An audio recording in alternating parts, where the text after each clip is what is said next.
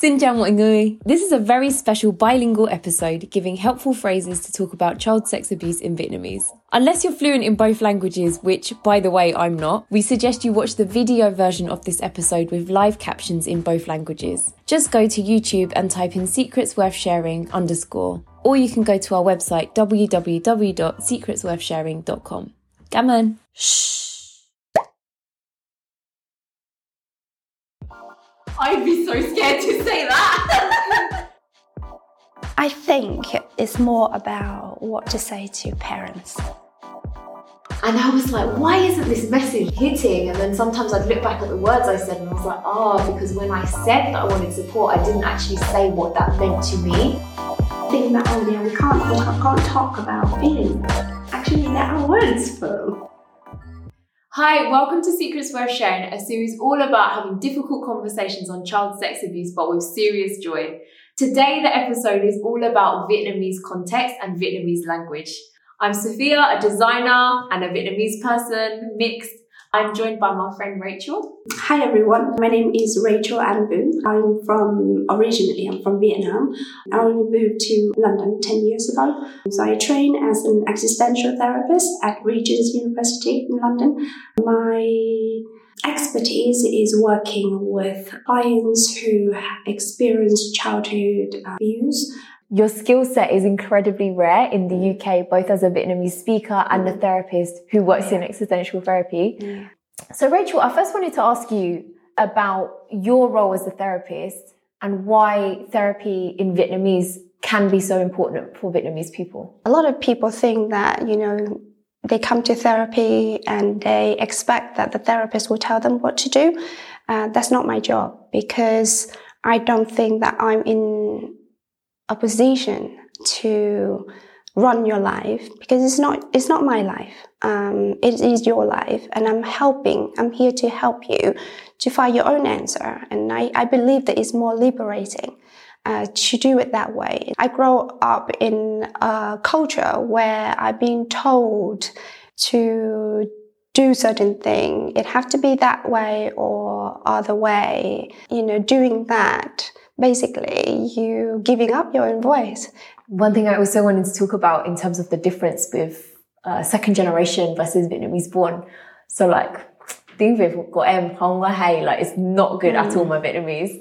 And I think part of the reason why that is because I am mixed. Even the very fact that em biết nói chút xíu tiếng Việt, người ta people are so impressed and you know a bit of Vietnamese, wow, well done. So even if I go 10 years saying the wrong word, everyone just let me get away with it because they're contextually, we know what she's saying. Mm-hmm. It's just impressive that she can speak. But a lot of my friends who are fully Vietnamese, who were born here, they don't have that luxury, yeah? So people are why isn't your Vietnamese better? So there's many, many layers that when it then comes to talking about child sex abuse, people don't even physically have the words to say what happened to them. And they can't, as you said, articulate these emotions in a structured way. Yeah, you don't have the words for it. Yeah. No, I understand that. And I think that is a common issue. I come from. People don't speak about feelings. It's not completely. We do speak about feelings, but expressing something very sensitive and can be quite traumatic. We don't seem to do that often. There are words for that, but we don't use it. Think that, we can't talk about feelings. Actually, there are words for, But for example, feelings like cảm xúc, cảm giác. Which, by the way, cảm giác, I only learned that word 2 years ago. I didn't know the word for feelings. I just was existing. Yeah, because I felt like the only time where emotions was made very clear to me as a child was when I was getting told off. It's you've disappointed me, you've ashamed me, or so then a lot of the emotions I had were around guilt and shame and fear and respect, but in a bad way sometimes as well. You kind of feeling put off by trying to learn more, because we feel what if we try to say other things, other so-called positive feelings? What if it's not the right thing to say? It's also another common issue that my clients also experience, because they're not encouraged to explore varieties of vocabularies in Vietnamese. a lot of listeners that we get to the series are Vietnamese, I think by virtue of who I am and the people that are exposed to the series at the moment. How can we even begin to have a positive conversation about child sexual abuse if we can't even have a conversation about child sexual abuse? Because if you're learning the language through your family, like I did, like many Vietnamese second generation live here, how are you going to learn the word for sex? Because no one taught me the word for sex, let alone the word for abuse. And so particularly when I was coming out and disclosing to my family, I found it very difficult to translate to the elders a lot of these key sentiments, because not only did I have the physical words to say, I also, yes, I have the culture, but in such a dark and difficult time, you don't know what will resonate most with people when you're translating. So I thought we could spend a big chunk of the episode talking about what phrases people should say and why when they're trying to have this conversation with their elders. These phrases are very sensitive to talk about. So it's not like because I'm Vietnamese, so I can just automatically know the phrase to talk about it. But even have a normal conversation, sometimes it's just like, I just want you to listen to me. It's also quite difficult in Vietnamese, let alone that difficult topic. So the word sex in translation, in Vietnamese translation is tình dục, or it can mean giới tính. Child sexual abuse is translated as lạm dụng tình dục trẻ em. Here's an example how you could start a conversation. Con có một cái vấn đề rất là tế nhị và con muốn chia sẻ với ba mẹ. Có một cái chuyện đó đã xảy ra và con không biết nói làm như thế nào bây giờ, nhưng mà con đã bị tình dục bởi một người này, một người trong gia đình của mình. That in itself is not the most difficult part. The most difficult part for me so far is about how to say in a way that your parents could listen to you. And an example is I could say, con nói cái chuyện này cho ba mẹ nghe. Con hy vọng rằng ba mẹ có thể lắng nghe con và giúp đỡ con, ủng hộ con.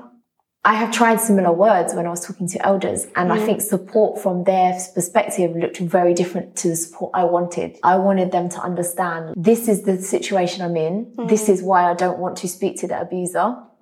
And this is why you getting involved is not very helpful to me at this time, even though you think it's helping me, right? Whereas from their perspective, they were like, oh, well, the best thing for her would be if all the family is doing something together. Exactly, and showing that united front. And it took me actually 3 years, because when I said words like support and things like that, like both parties would go away thinking like, I've said something to them and I've asked them to give me support and they've agreed.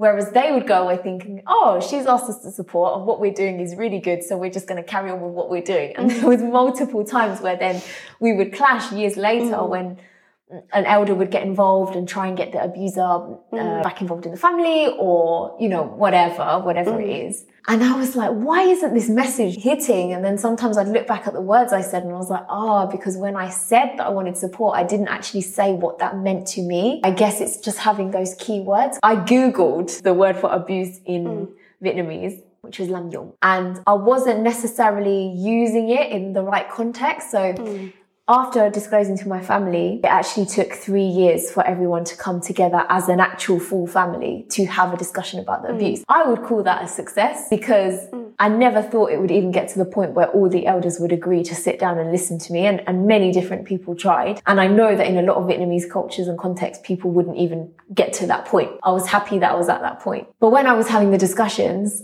I kept saying like, lạm dụng, blah, blah, blah, blah, blah. Really, what I was using was the general word for abuse. That could apply to anything. I felt like the thing that really hit home, unfortunately, in my family was graphically describing what had happened. It was the only way that they could fully understand. And it's funny because in the whole ethos of Secrets Worth Sharing and what I do, I don't believe that you should have to explain what has happened for you to be believed. But in my family case, I sat down and I had to explain the touches, the actions, the age, what I was wearing for them to finally understand. But then to also do that in Vietnamese, I just said, lạm dụng.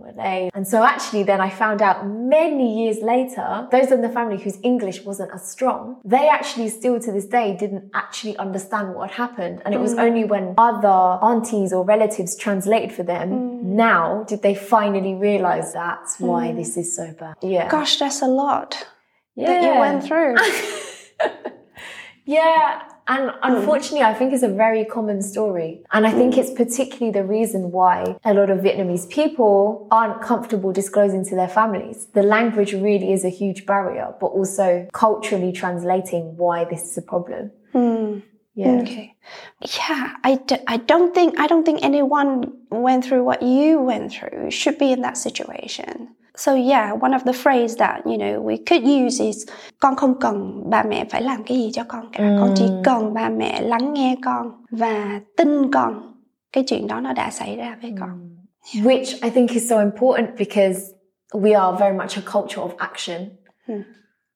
And so by even starting by saying you don't need to do anything, I just want you to listen and listen properly and understand, like support me, Yeah, that in itself is just such a hard point to land. Yeah. Well, people want to be helpful, to be useful. The thing about that experience, that particular experience, is that nobody can take that away. To be honest, taking it away is about saying to me that that didn't happen. It's my experience, and however painful it is, it's still mine.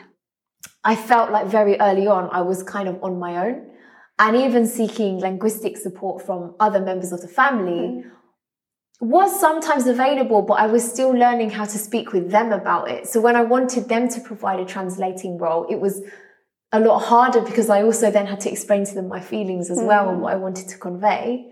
So I relied a lot on my friends whose Vietnamese, some of them is a lot better than mine, but it still wasn't at that level where we could have these really complex conversations. That is, again, why I'm extra motivated to share some practical phrases in Vietnamese. It put me at a loss for many, many years.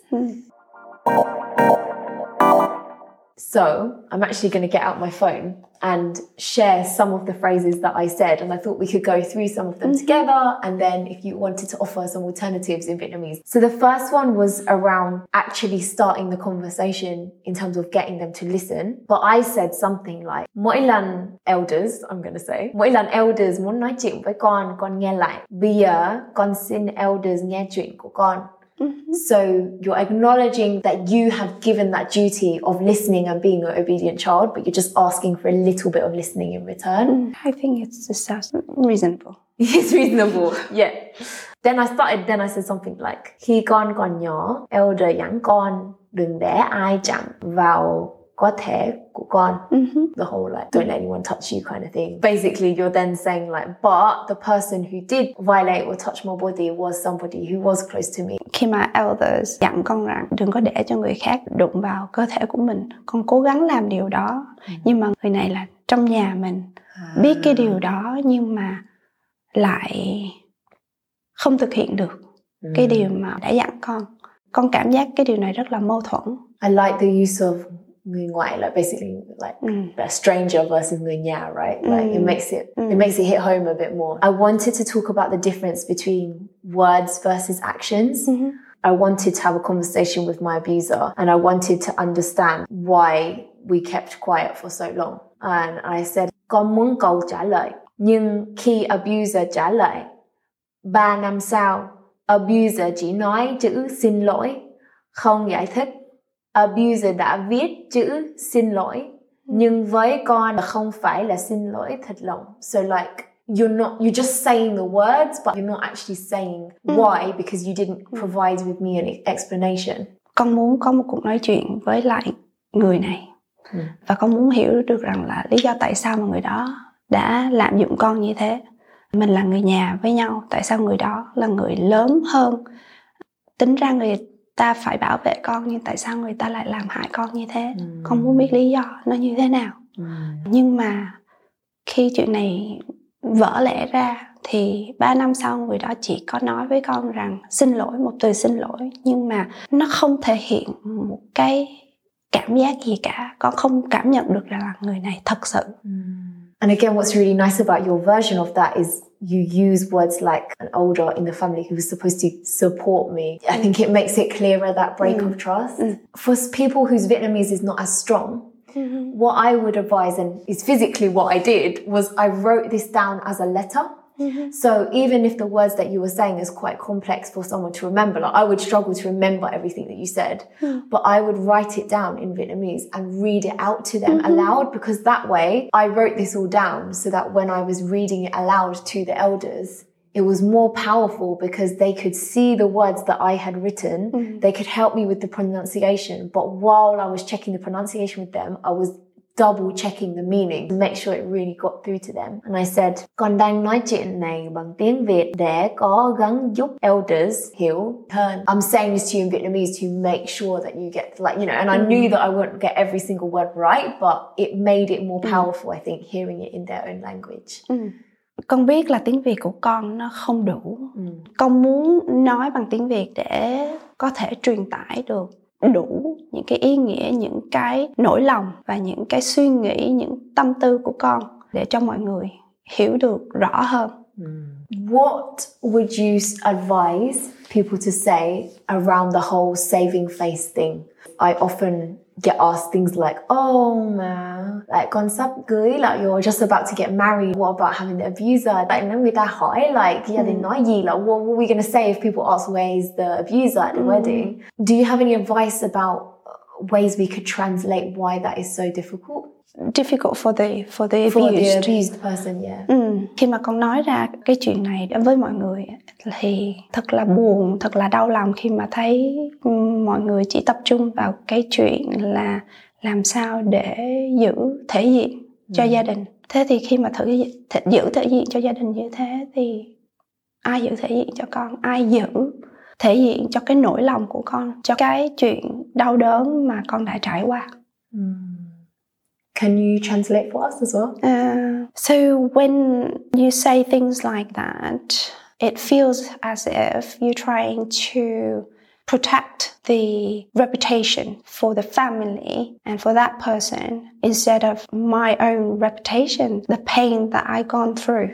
Who's going to protect that? It's really nice because, again, where I have failed in expressing that sentiment is I tend to say something like nhiều gia đình có chuyện giống gia đình mình. I say so many families have a similar story, but actually, like, they don't care about that. They're like, okay, so what? Lots of families have a situation like us, and they say face anyway, so we should say face because we want to look the best. Especially when you tend to have a reputation within the community. And especially I find when there's so few of us, there's more or less 55,000 Vietnamese in the UK now, which is a lot, but not as anonymous as millions of people in a country, right? So when something does happen, people do tend to hear about it, and that is why people tend to keep very quiet, because they want to be seen as the best.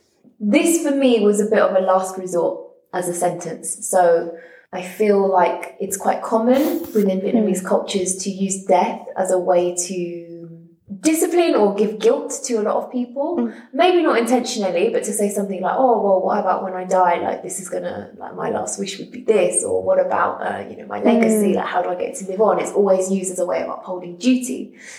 And I think a lot of the time for elders, there seems to be a duty of finishing something on a good end. And I definitely feel like some elders that I've been around feel as though if we haven't resolved this matter before we die, then it's going to be an issue. So one of the things I said in the letter was, con không muốn làm elders buồn, nhưng có thể điều này xảy ra sau khi elders chết và nó có thể không bao giờ xảy ra. Like, so basically what I'm trying to say there is, like, I don't want to upset you, but I might not even reach a reason or conclusion to this after you have died. And so don't hold on to that and don't try and rush me. Con nghĩ là nhiều người trong gia đình á, nhất là những người lớn tuổi rồi, sẽ kỳ vọng vào con là giải quyết chuyện này cho xong. Nhưng mà sự kỳ vọng đó, con không nghĩ rằng là nó có thể hoàn thành ngay cả khi mà những người lớn tuổi trong gia đình này đã mất. Con không muốn làm cho mọi người buồn lòng, nhưng chuyện này rất là đau lòng đối với con. Và con không hứa rằng là con có thể tha thứ cho người này. Và nếu mà con có thể tha thứ đi chăng nữa thì con cũng không bao giờ quên được cái quá khứ này đâu. Vì nó đã hằn trong người con. Con là người phải chịu cái tổn thương đó, chứ không phải là người đó. Cho nên là con hy vọng mọi người trong gia đình thông cảm cho con. và đừng có ép con phải làm những cái gì mà con không muốn hoặc là chưa sẵn sàng. One thing I really liked there that was key is how you said, I don't want to make you sad, but this is also making me sad. Sometimes I find that sentiment gets lost because they're like, oh, well, why are you bringing this up? Why are you deliberately trying to cause hurt? But I think what sometimes can be forgotten is actually that hurt has been held with you for so long. I would love an upgrade to the sentence I told you earlier around success and mental health. So what I said was, chỉ vì con đi đại học làm lại học hay mà không có nghĩa là con không có buồn. So translation, just because I went to university and studied well, it doesn't mean that I'm not sad from this. So how could I expand on that sentiment? Mọi người trong nhà cứ thấy được rằng là con đi học đại học nè, con làm chuyện này chuyện kia, có vẻ rất là hạnh phúc, có vẻ rất là thành công. Nhìn bề ngoài vậy thôi, nhưng mà không có nghĩa rằng là con không có cảm giác, con hoặc là không có cảm xúc. Con đau chứ, nhưng mà cái nỗi đau đó không thể nào mà thể hiện ra ngoài, và có thể rằng là mọi người trong nhà không muốn nhìn thấy con phải đau đớn như thế nào, cho nên con che nó đi, và cũng muốn để mà bảo vệ mọi người khỏi cái nỗi đau đó. Nhưng mà con cười, con vui không có nghĩa rằng là cái chuyện đã xảy ra nó không có ảnh hưởng tới con. Nó ảnh hưởng rất lớn, nó ảnh hưởng rất nhiều. Con phải sống với nó từng ngày mà làm sao nó không ảnh hưởng được. Nó ảnh hưởng tới cái cách mà con đối diện với bản thân con đối diện với mọi người xung quanh. Sorry, I really like the use of the word hiding that you used there, because again, it's something quite common that people are very used to doing, like hiding their emotions, hiding their feelings. But here you talk about how that is painful as well, right? It makes it very powerful. One thing with my limited Vietnamese that I try to make a distinction from just buồn was I used to say like rất là buồn. Like does that sentiment still have the same effect? You can say đau lòng. Cái việc đó rất là đau lòng đối với con. Con cảm giác rất là đau khổ. There's a few words to describe that pain is tê tái trong lòng lắm. It's like something really you experience the cold to your bone. That's pain. It can be quite similar to that pain. Something that can be quite difficult, especially if the person is still living around family or around support networks, but they want to access external support such as therapy or counselling or talk to a charity. There's a lot of cases, it's quite common where people say, we don't want you to say who it is, like you don't want our family to look bad. How can we convey the sentiment that counselling is confidential in this country? Cái vấn đề cốt yếu của trị liệu tâm lý là vấn đề bảo mật. Tất cả những cái gì mà con nói hoặc là con chia sẻ với người tâm lý đó đều là bảo mật cả. Người trị liệu tâm lý đó, người ta chủ yếu là nghe về vấn đề của con. Chứ người ta không có quan tâm tới chuyện là người nhà của mình là ai. You know, like this phrase in Vietnamese to tell people that they worry about whether they would be mentioned in the therapy is that cái chuyện này là chuyện của con chứ không phải là chuyện của mọi người. Con có quyền quyết định được cái chuyện này và con muốn nói chuyện như thế nào, đó là quyền của con. I'd be so scared to say that. No, but it is, you know, like maybe you're scared to say to your family, but I think that other people might be in similar situation like you. They could feel that, oh, actually that could be an option. I don't need to mind your business. You know, I just need to mind my own business, which is my mental health. And I need to look after myself.